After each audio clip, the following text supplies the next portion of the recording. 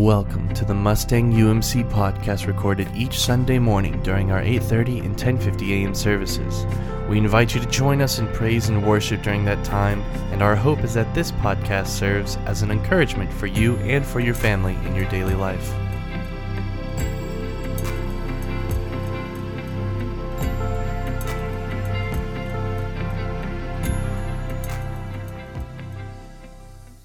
And so now we do come to the time in our service in which we honor God's word as we stand and we hear the word of God. Today our scripture comes from Psalm 95, verses 1 through 7. This is Psalms 95, 1 through 7. Let's give our attention to the reading of God's holy word. O come, let us sing to the Lord. Let us make a joyful noise to the rock of our salvation. Let us come into his presence with thanksgiving. Let us make a joyful noise to him with songs of praise. For the Lord is a great God and a great King above all gods. In his hands are the depths of the earth. The heights of the mountain are his also. The sea is his, for he made it, and his hands formed the dry land. O come, let us worship and bow down. Let us kneel before the Lord our Maker. For he is our God, and we are the people of his pasture and the sheep of his hand. This is the word of God for the people of God. Thanks be to God. Amen. You all may be seated. Let us pray. So Lord, we do pray for your goodness, your mercy. Lord, we give you praise and thanksgiving for who you are and what you've done. So may we adore you and worship you this day. It's in Jesus' name that we pray. Amen. One of my favorite comedians is a guy by the name of Bill Engvall. I imagine some of you are Bill Engvall fans as well. He's most known for Here's Your Sign, which is his idea that we should just give signs to people who do stupid things, and that way we know not to rely on them. I was going to not bring that up at all, but since Ruben brought up Games of Thrones, right, we might as well just dig right into it, right? We have, so that's his most famous bit, is Here's Your Sign. But he also had this other bit called Now That's Awesome. And his point was that we throw around the word awesome, and we lose the meaning of that word, that what is really something that leaves us in awe or wonder. And so I was thinking about, like, when is it that I'm left in awe and wonder? As a kid, I got to go watch Michael Jordan play basketball one time, and I was just left in awe and wonder.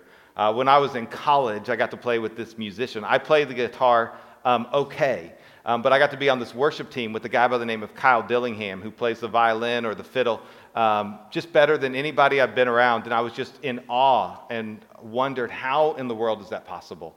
I think about as a dad, the miracle of Heather giving birth to our children, the miracle of life just left me in awe and wonder. And then there are times, like yesterday and last Saturday, when I was outside and I saw the sunset in the Oklahoma sky, and I was left in awe and wonder. Some big things, and then it seems like some little things that happen. And it's so often, I was talking with somebody after the first service, and he came up to me and he was talking about how one day he got into work, and there was this welder that worked there, big guy, big hands is what he said, and he was standing outside. And this guy didn't say much, and he was looking towards the east, and he said, "Isn't it amazing what our God has done this morning?" And the person at the early service said, "I didn't even pay attention. I was so busy with my head down that I missed the beauty and the splendor of a perfect sunrise." And we can do that as well. We can miss the beauty, we can miss the goodness, we can miss the awesomeness of God. And we miss it even when we come in to worship. We sing songs and we just sort of move on, right? So today we sang this great hymn of the faith, How Great Thou Art. If you've been to church for a while, you probably heard that at some time. You may not have heard it with bells. I like to do things a little bit different sometimes because it just helps us to pay attention in a different way. But so often with a hymn or with songs we know, then we can be like, "Oh Lord my God, oh Lord, what am I going to do today? When I in awesome wonder what I'm going to have for dinner. Consider all hamburgers? Yeah, maybe. The worlds thy hands have made." Hamburgers sound good. "I see the stars and fries. I hear the rolling thunder. Is it supposed to rain?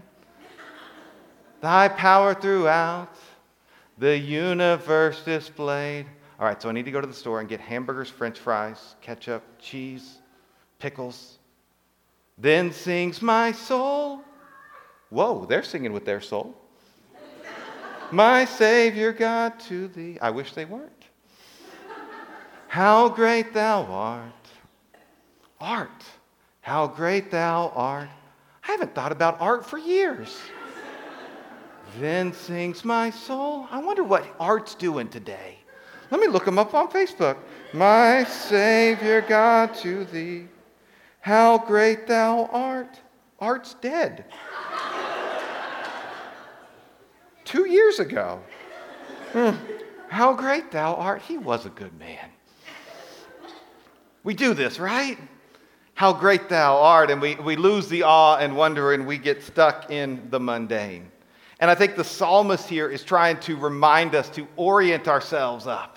Instead of looking so far down and to get so caught up in all the little stuff, he invites us to lift our eyes up. Oh, come, let us sing to the Lord. Let us make a joyful noise to the rock of our salvation.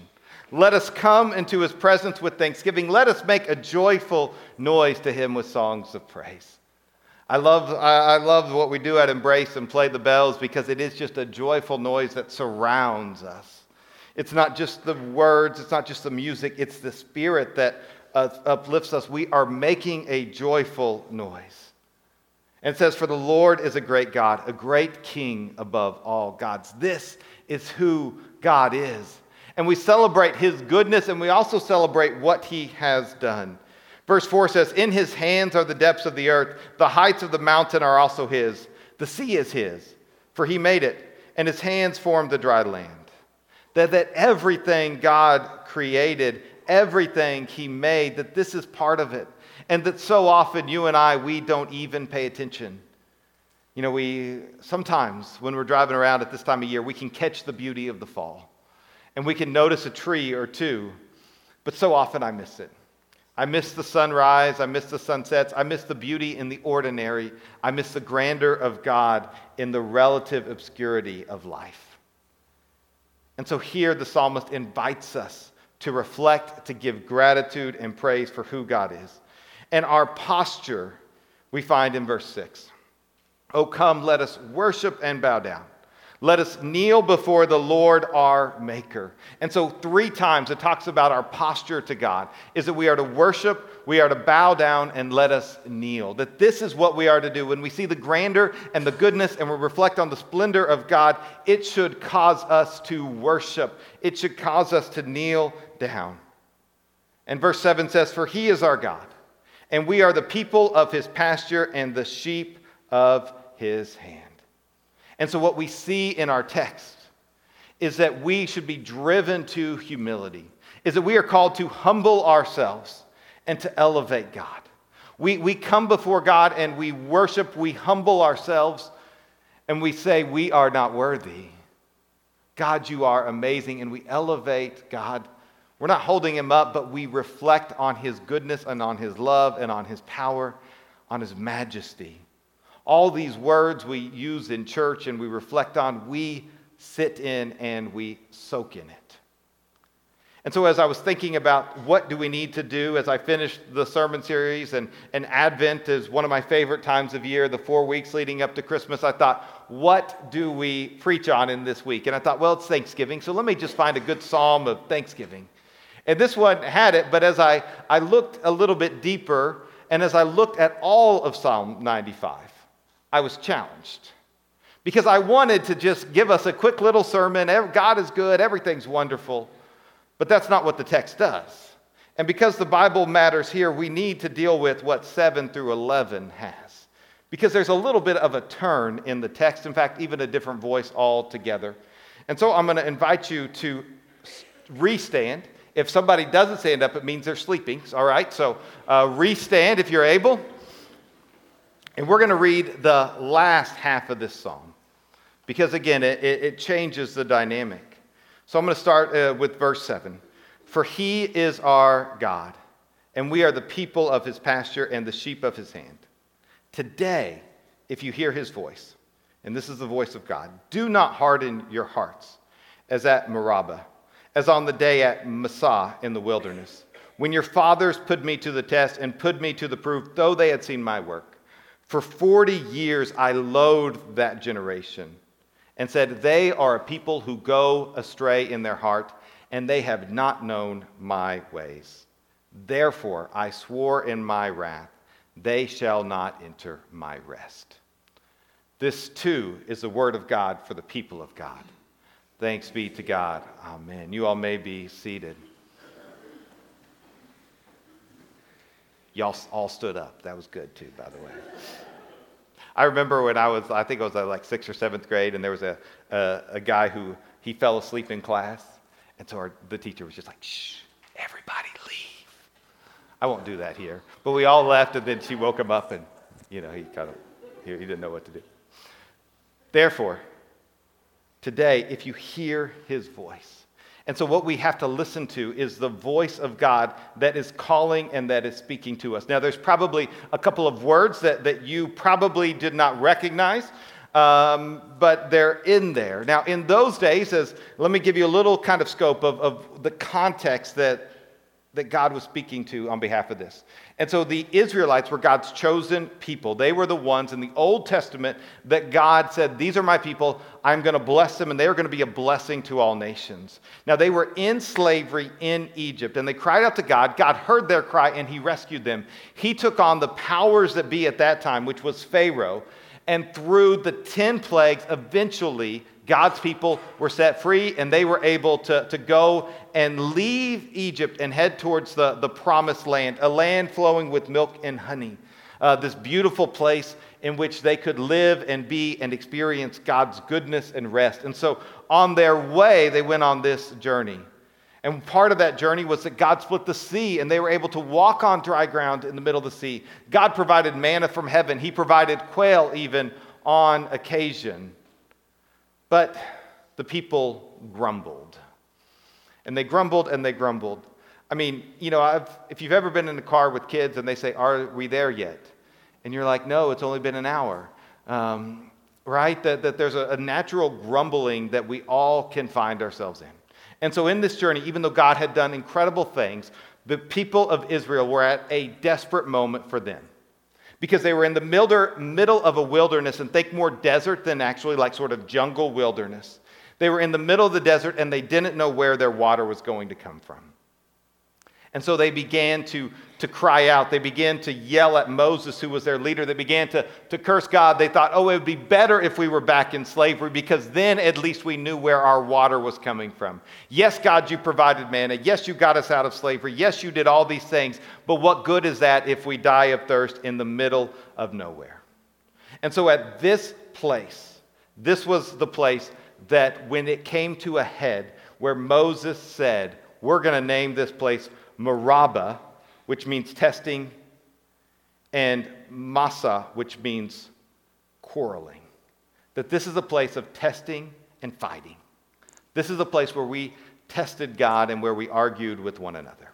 And so if you may remember a little bit about this story, about how God set the people, he told Moses, he said that if you speak to that rock, water will come out. That'd be pretty cool to see. But Moses was so frustrated, he ended up hitting the rock, and water came out anyways. And God provided for them even in the midst of that. But what God saw with his people, with the Israelites, is they refused to see all that God had done, and instead they were so focused on the moment. They refused to see everything that God had done in their story, as if God would split the Red Sea so they die on the side of the road. And they let something little become the biggest thing. Now, I don't think this is just something that the Israelites do. I think it's something that people do. And so many of us, and one of the ways that I like to think about it is that we choose to use a microscope as we look at life. Now, I am not a scientist. Probably some of you in here know better than I do. But a microscope helps us to see little things bigger. It helps us to look at something small, and it makes it bigger than it actually is. Now, that's what we do with life, right? Something will happen, and we take this little thing, and we blow it up to make it a big thing. Now, sometimes there are things that happen in life. They're bigger, they're medium-sized or whatever, but oftentimes we can take little things and we can make them big things. And sometimes we can take little things that have nothing to do with us and make them into giant things. We can take little things that have nothing, that we have no control over, no say in, nothing, and we can make it a big, giant thing. This is how often we view life. And this is what the Israelites did. They took a little thing and they made it a big thing. Now, yes, being thirsty is a big thing. You don't want to die of thirst. But in the context of all that God had done, if God had provided all this way, he certainly was going to provide then. And I think that for us, instead of using a microscope, I think what we're called to use is a telescope. Because a telescope helps us to see big things more clearly. We can look out into the galaxy and we can see these stars who we cannot even fathom the actual size of. It is not possible for us to fathom the size of some of these solar systems and the universe and the galaxy. It is so beyond our comprehension. But the telescope can help us see the big things more clearly. And this is what I think worshiping God should do, is it should help us to see the big things of life, the ways that God has moved throughout history. It reminds us of what God is doing. It tells us to, instead of looking down at all of our problems, to look up at God. To look at the beauty in the sunrise and the sunset and know that his mercies are new every morning. And just like the Israelites many, many years ago, we miss the point. We miss the mark. And we harden our hearts towards God and we say, God, if you're not going to give me water now, if you're not going to fix this little thing, then I'm not going to worship you. I'm going to do things my way. I don't think many of us want to be king of the world. But I think almost all of us want to be king of our world. I don't want to be in charge of everybody. I just want my life to go well. But here we harden our hearts to what God might be doing through us, and we choose our way. And we refuse to live in God's way. Now, one of the verses in here, verse 11, it says, "Therefore I swore in my wrath, they shall not enter my rest." Now, the wrath of God sometimes makes us feel a little bit uneasy. What does this mean of God's wrath? Now, the best way that I know to explain it is to think about wrath and gravity. Now, all of us currently in this room are obeying the laws of gravity. Now, if we decided that the laws of gravity don't apply to me and you got on top of this church and you said, gravity doesn't matter. I'm my own king. I'm going to do it my way.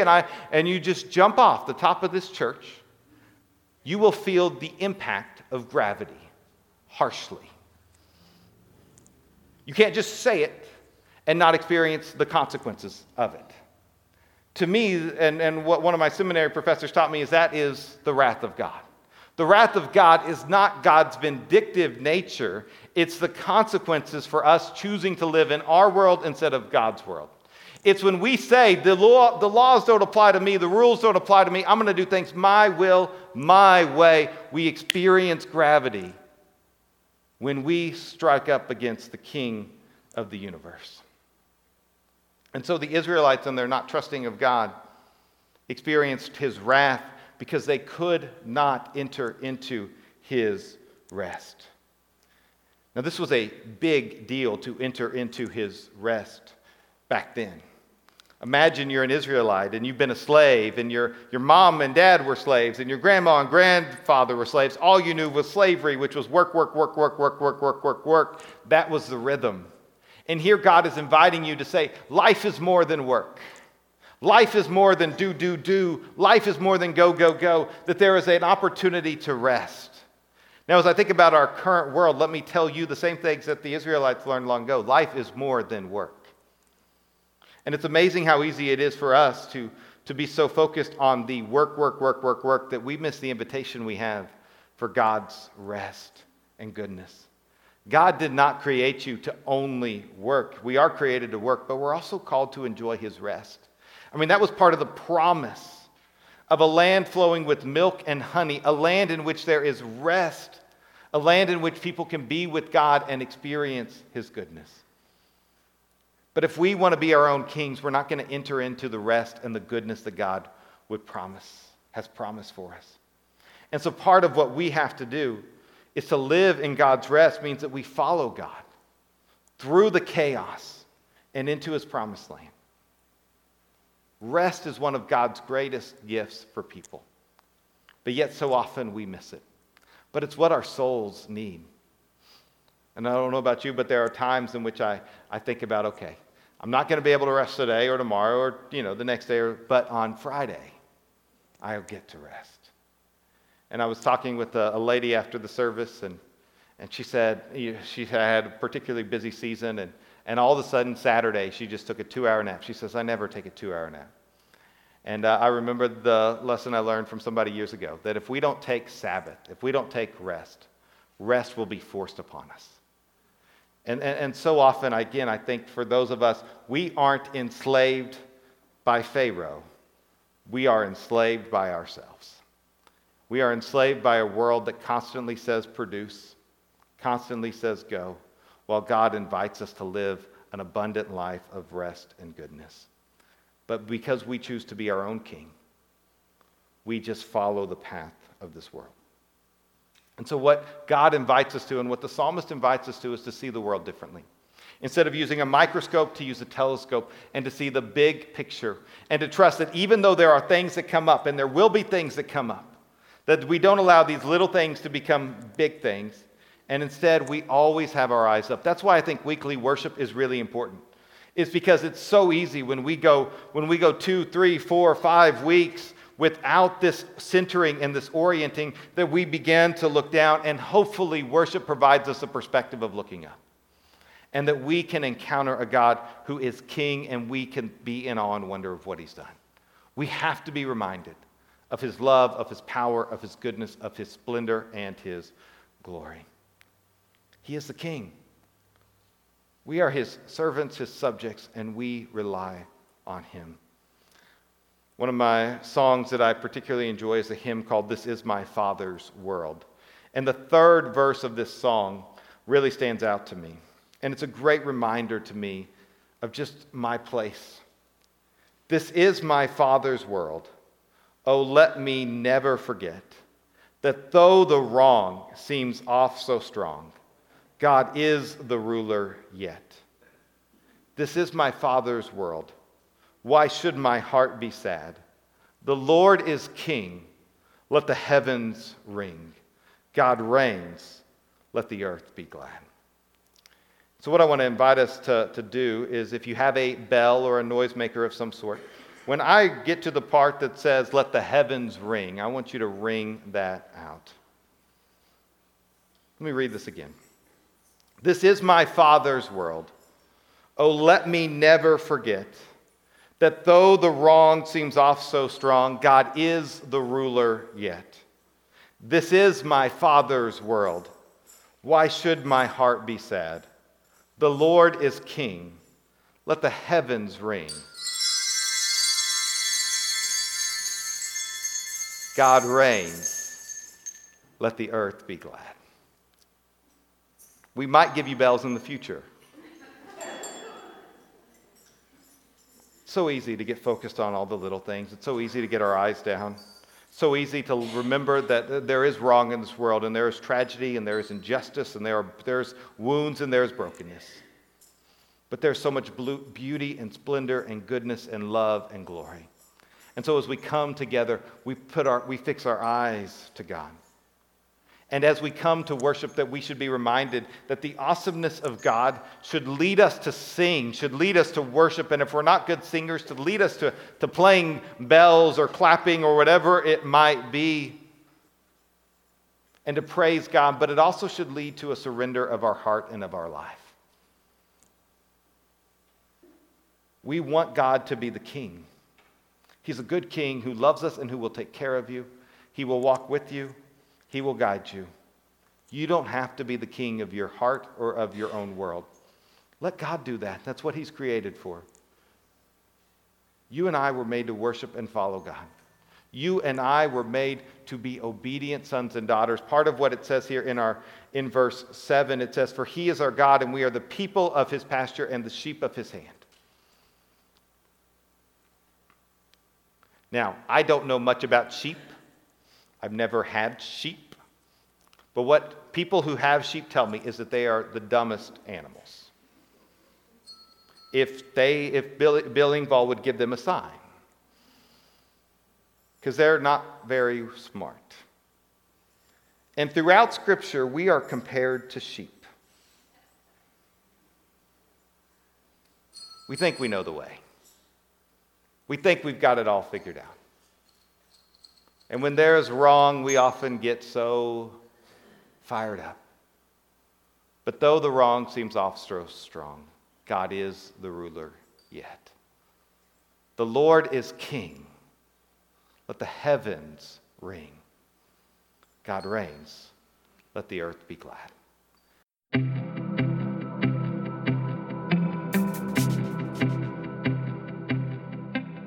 Thank you for listening to the Mustang UMC podcast. Once again, our services are at 8:30 and 10:50 a.m. every Sunday morning, and we would love to see you there. For more information about the Mustang United Methodist Church, please visit us at mustangumc.org or email us at office@mustangumc.org. That is office@mustangumc.org. We hope you enjoyed.